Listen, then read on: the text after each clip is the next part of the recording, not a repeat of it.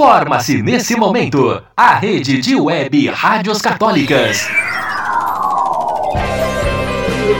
que anuncia a boa nova aos pobres, a libertação dos cativos, a cura dos cegos, a libertação dos oprimidos e o ano da graça do Senhor. Web Rádio Igreja em Saída. Graça Web Rádio.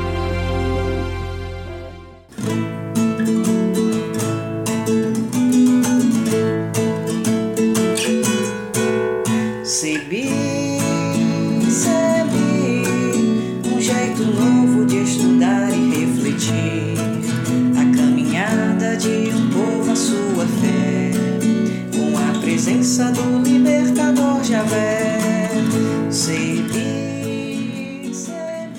Boa tarde a todas as irmãs, a todos os irmãos que estão conosco por meio da Graça Web Rádio. Sou João Bosco, do Centro de Estudos Bíblicos CEBI, do Grupo Extensivo de Fortaleza. Estão conosco também Ana Valéria, Hernande Arcanjo e João de Lima. Boa tarde a todas e todos os ouvintes da Graça Web Rádio. Estamos aqui para uma conversa em torno da identidade do Deus Libertador que se fez presente na luta do povo que estava escravo lá no Egito. Hoje temos esse momento de luta e de fé daquele povo contado na Bíblia no livro chamado Êxodo.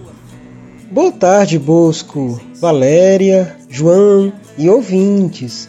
É oportuno neste momento, em que estamos vivendo, conversarmos sobre este Deus libertador, que sempre esteve ao lado dos mais sofridos da história. Visto que o momento de pandemia em que vivemos tornou-se mais visível as injustiças contra os mais pobres e excluídos. Oi, sou Ana Valéria. Boa tarde, amigos cebianos e ouvintes. É uma alegria estar aqui dividindo esse espaço para compartilhar conhecimentos e vivências sobre o Deus Libertador. Que seja então um tempo agradável e de muito aprendizado.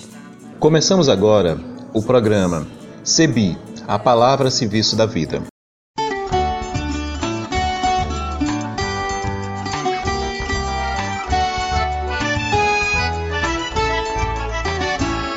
Javé, o Deus dos pobres, do povo sofredor, aqui nos reuniu para cantar o seu louvor, para nos dar esperança e contar com sua mão na construção do reino novo, povo irmão.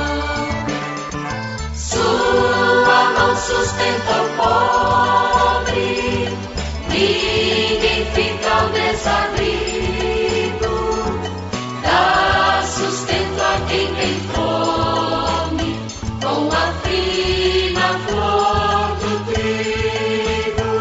Javé, o Deus dos pobres, do povo sofredor, aqui nos reuniu para cantar o seu louvor, para nos dar esperança e contar com sua mão na construção do reino novo, povo irmão.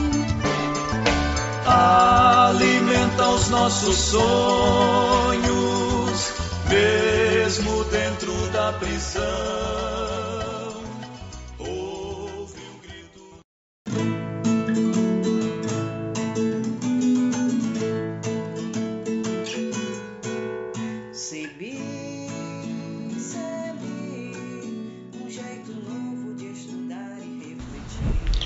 Bosco, o Êxodo é o acontecimento central da Bíblia, ou seja, a libertação da escravidão do Egito. Não é possível entender a Bíblia sem entender o Êxodo, que significa saída. A mensagem central é a revelação do nome do Deus verdadeiro e sua real identidade do Deus do Êxodo, que é Javé. Deus falou a Moisés e lhe disse: Eu sou Javé, apareci a Abraão, a Isaque e a Jacó como El Shaddai. Mas meu nome, Javé, não lhes fiz conhecer. Além disso, Javé continua: ouvi o gemido dos israelitas, aos quais os egípcios escravizavam, e me lembrei da minha aliança. A novidade do conhecimento de Deus como Javé se deu em uma situação de extrema opressão. Deus não quer a opressão, e os israelitas, gemendo sob o peso da servidão, gritaram, e do fundo da servidão o seu clamor subiu até Deus. Esse conhecimento de Deus de forma mais profunda é de um Deus que vai contra as estruturas de opressão, um Deus que não está atrelado ao Estado, às instituições, e não apoia o sofrimento, a submissão e a opressão. Minha querida amiga Ana Valéria, como o povo de Deus foi parar no Egito e como tornou-se escravo do faraó? Todos nós conhecemos a história de José e de seus irmãos, que devido a uma grande seca foram para o Egito.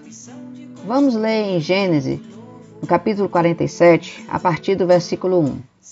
José foi levar ao faraó a notícia: meu pai e meus irmãos chegaram da terra de Canaã com suas ovelhas, vacas e tudo o que possuem e estão na terra de Gessém. E acrescentaram: viemos morar neste país porque não há mais pastagem para os rebanhos de seus servos. A fome está assolando a terra de Canaã. Permita que seus servos fiquem na terra de Gessém. Depois, vamos ler no livro de Êxodo, capítulos 1, versículos de 8 a 14. Subiu ao trono do Egito um novo rei que não tinha conhecido José. Ele disse ao seu povo: vejam, o povo dos filhos de Israel está se tornando mais numeroso e poderoso do que nós.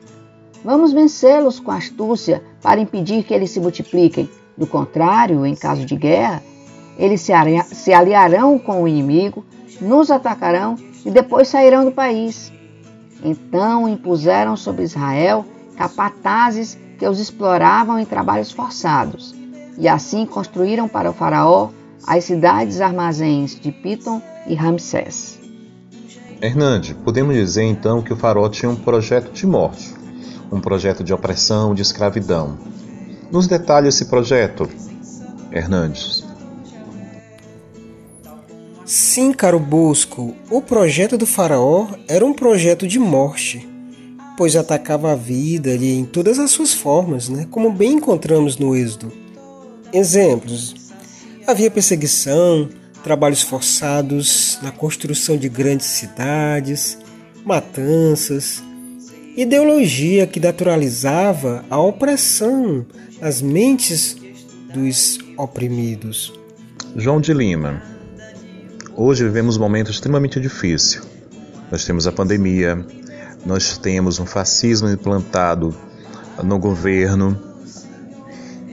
Quais são os projetos de morte e opressão que assola nosso povo? Bosco, hoje o grande capital, unido com grandes empresas, o setor imobiliário, o agronegócio, o crime organizado e grande parte do governo brasileiro estão todos engajados na destruição da vida, colocando o Brasil numa situação de total abandono, gerando muita dor e morte no meio do povo.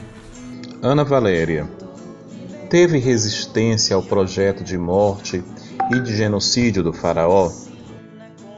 Em Êxodo, capítulo 1, versículos de 15 a 22, nós vamos ler sobre a resistência das parteiras. O rei do Egito ordenou às parteiras dos hebreus, que se chamavam Sefra e Fua: quando vocês ajudarem as hebreias a dar à luz, observem se é menino ou menina. Se for menino, matem. Se for menina, deixem viver.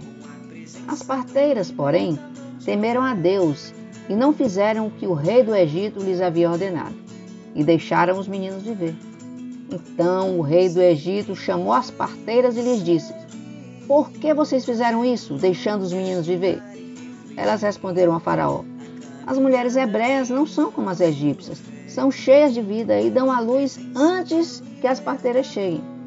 Por isso, Deus favoreceu as parteiras, e o povo se multiplicou e tornou-se muito poderoso.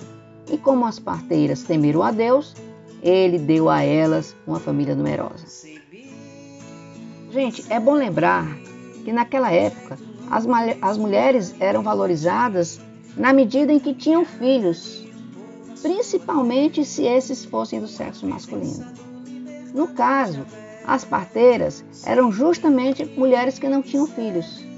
Por isso, elas eram consideradas, no final das contas, amaldiçoadas para o povo hebreu.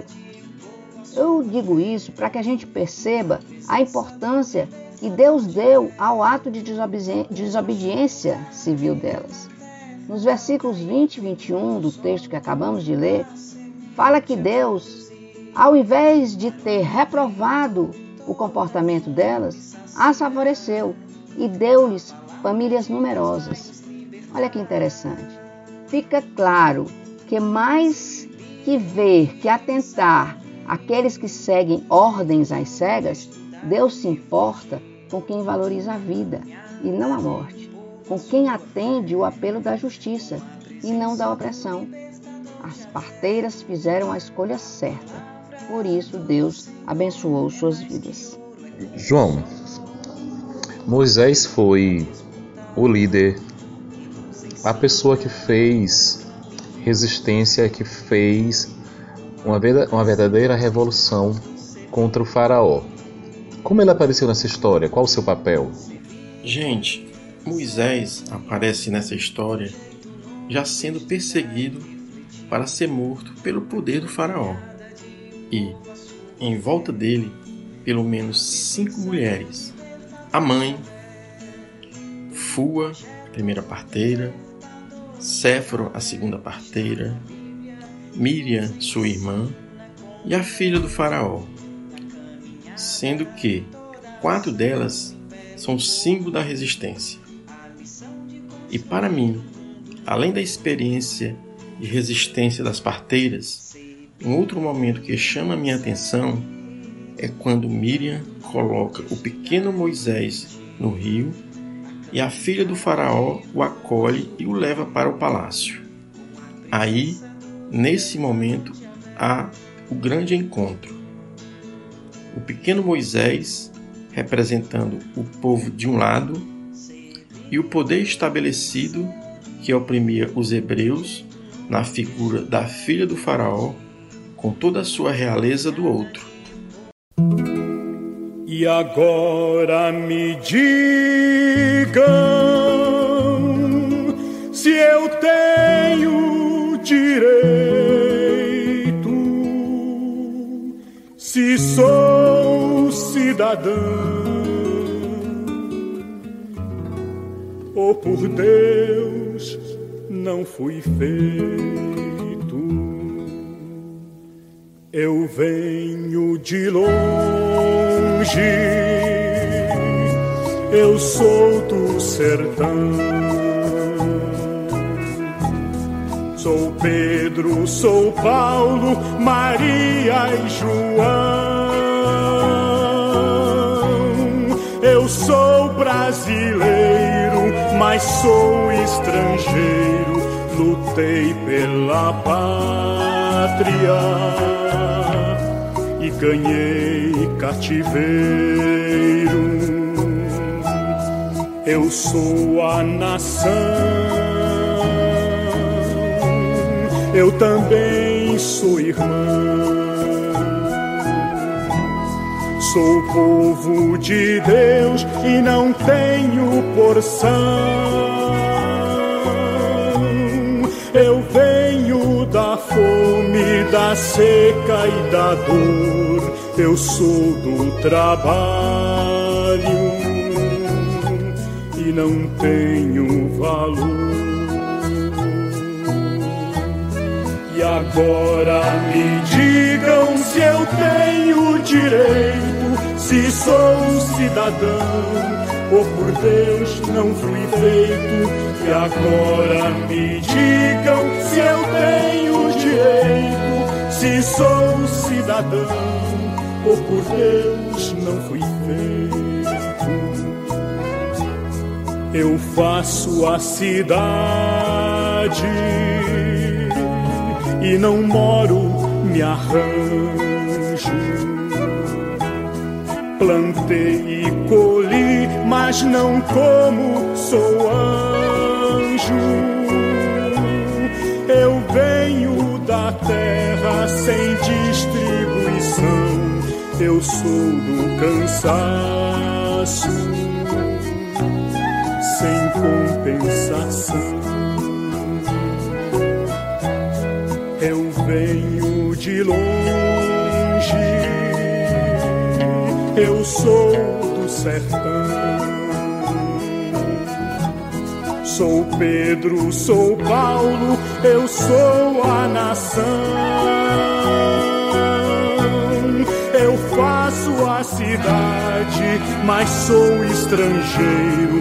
Lutei pela pátria e ganhei cativeiro. E agora me digam se eu tenho direito, se sou cidadão ou por Deus não fui feito. E agora me digam se eu tenho direito, se sou cidadão ou por Deus não fui feito. Eu venho de longe, eu sou do sertão.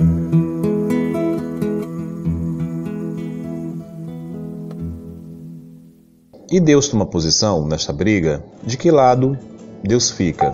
Fica do lado do projeto de morte e de opressão do faraó? Ou Deus tem uma outra posição? Pois é, Deus nunca fica a favor de quem defende a morte e a opressão.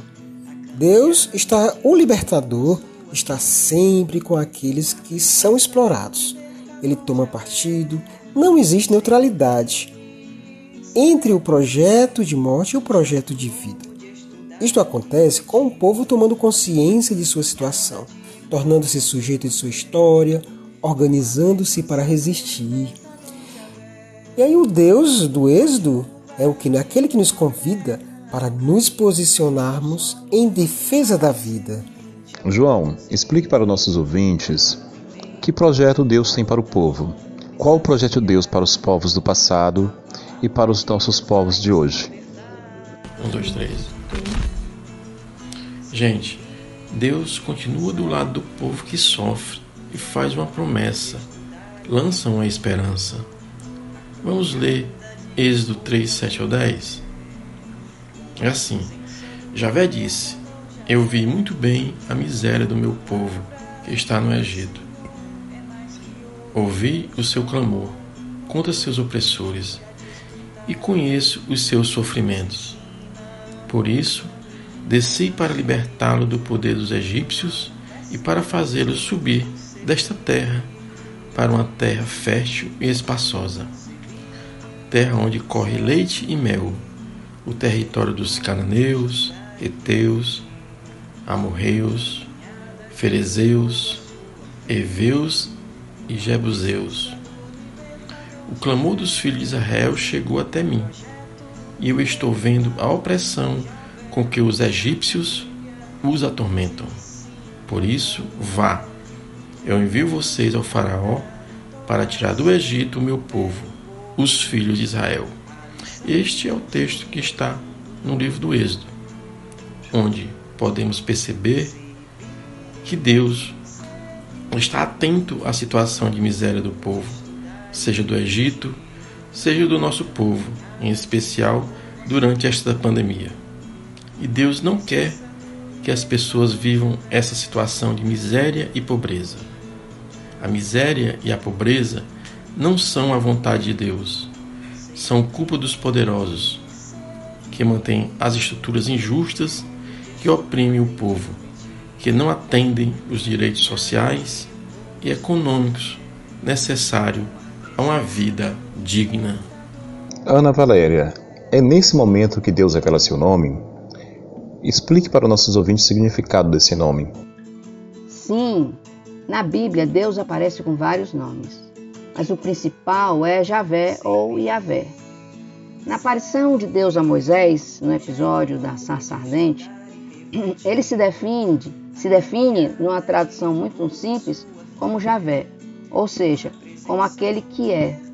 Mas essa tradução do hebraico para o português não consegue explicar exatamente quem Deus realmente é. Isso porque a palavra em hebraico não é um substantivo, como o texto nos faz entender, mas sim um verbo. Ou seja, Deus não é só aquele que é, porque Deus é uma palavra em movimento. Por isso, ele é mais do que aquele que é. Deus é estar, é ficar, é lutar conosco, é aquele que faz acontecer. Ou seja, ele é um Deus de ação. Por isso, ao se definir como Javé, Deus estava dando a certeza a Moisés e ao povo que ele não iria começar uma briga para não ir até o fim.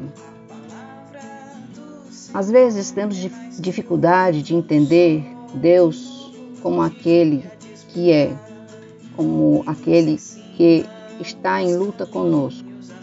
Isso porque muitas vezes esperamos ver Deus como aquele que ainda vai aparecer como uma sarça ardente. Mas as coisas não são exatamente assim. Gosto de pensar em Deus como aquele que faz agir através da gente, porque hoje nós somos o Deus em ação, nós somos como que os braços de Deus, nós somos as pernas de Deus no caminhar e no agir em relação ao outro. Certa vez foi perguntado ao grande evangelista Billy Graham, no episódio que se deu na queda das Torres Gêmeas nos Estados Unidos, onde estava Deus quando centenas de pessoas morreram na queda no choque do avião com as torres. Onde estava Deus quando tantos pais de família, tantas mães de família, tanta gente morreu? E Billy Graham respondeu da seguinte forma: Deus estava nos bombeiros.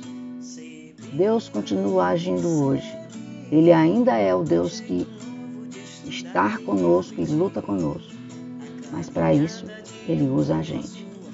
Que esse Deus continue agindo através de mim e através de você.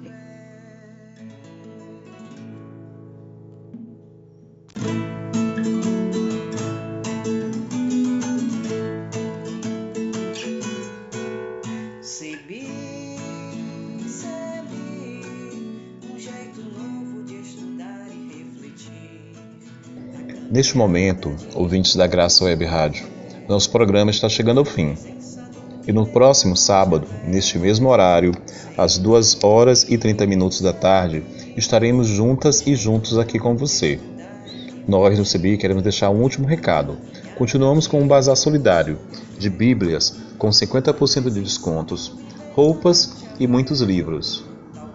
Para maiores informações, entre em contato com a Secretaria do CEBI pelo telefone 3229-1092, telefone 3229-1092, ou pelo nosso WhatsApp 99239-4046, 99239-4046.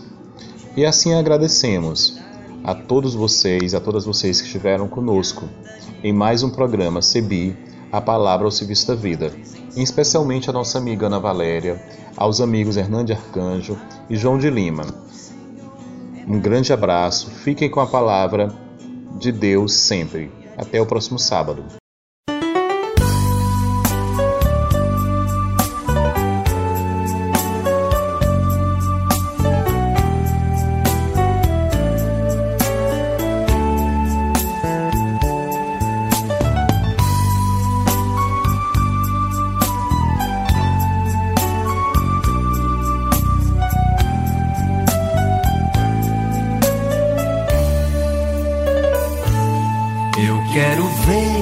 Eu quero ver acontecer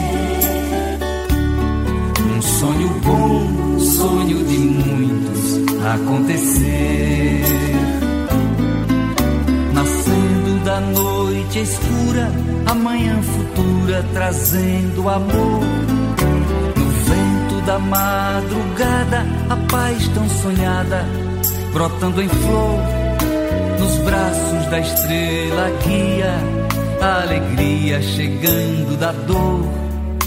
Na sombra verde florida, crianças em vida, brincando de irmãos. No rosto da juventude, sorriso e virtude, virando canção. Alegre, feliz, camponês, entrando de vez na posse do chão. Eu quero ver acontecer um sonho bom, sonho de muitos acontecer. Um sorriso em cada rosto, uma flor em cada mão, a certeza na estrada, o amor no coração e uma semente nova escondida em cada palmo deste chão. Sonho que se sonha só pode ser pura ilusão. Sonho que se sonha juntos é sinal de solução. Companheira, companheiro, vamos ligeiro sonhar em mutirão.